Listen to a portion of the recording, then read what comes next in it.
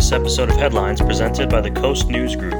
It is Tuesday, July 7th. I'm Ryan Wolt, recapping the North County San Diego news from the past few days. The Coast News has been your leading local voice, bringing North County San Diego the news of the neighborhood for over 34 years. And we continue to passionately cover the stories of our communities. You can support our efforts to provide high-quality, independent local journalism by going to thecoastnews.com and clicking the donate button on the upper right. We appreciate your support.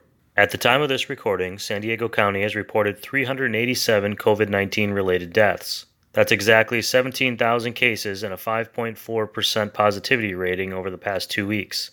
Those numbers have continued to climb each week, with almost 1,800 cases reported just over the Independence Day weekend. San Diego County became one of the latest to be added to California's coronavirus monitoring list.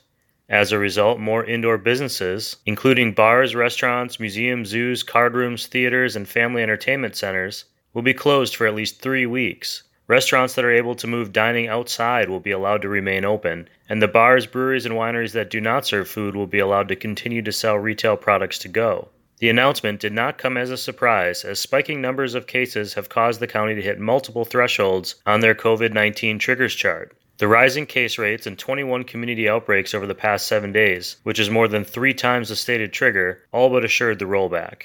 Despite the impacts of the coronavirus, the San Diego beer scene grew over the weekend, when Pier Project Brewing opened their newest tasting room across from the Carlsbad Village Coaster Stop on Friday. They'll be open and offering beer to go with discounts Monday through Wednesdays.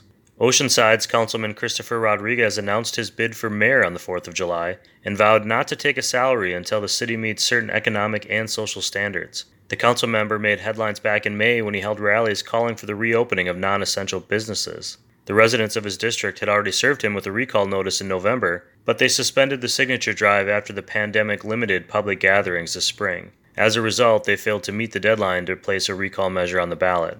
Also this weekend, at least 2 county residents filed lawsuits against the councilman, alleging he had failed to repay hundreds of thousands of dollars he borrowed from them to buy and renovate real estate to flip. Beaches up and down the county saw estimated larger than normal crowd sizes despite the closures of beach parking lots. Large crowds were a concern after beaches from Camp Pendleton to north of Los Angeles were closed by the state, but San Diego remained open.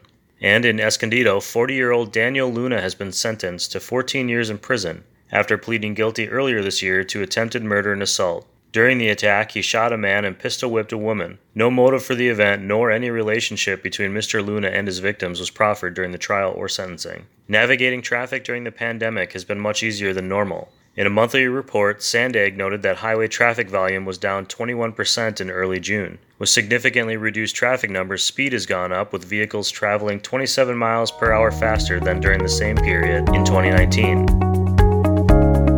Those are the headlines for Tuesday, July 7th. You can find all of the stories of North County on thecoastnews.com or pick up a copy of the Coast newspaper. You can find them all over North County, and if you're looking for more podcast content, please check out the newest episodes of the Cheers North County podcast and the North County Beat presented by the Coast News. They can be found anywhere you listen to great podcasts. This episode of Headlines was produced and recorded by me, Ryan Wolt. Jordan Ingraham is the editor-in-chief. The Coast News associate publisher is Chris Kidd, and our publisher is Jim Kidd.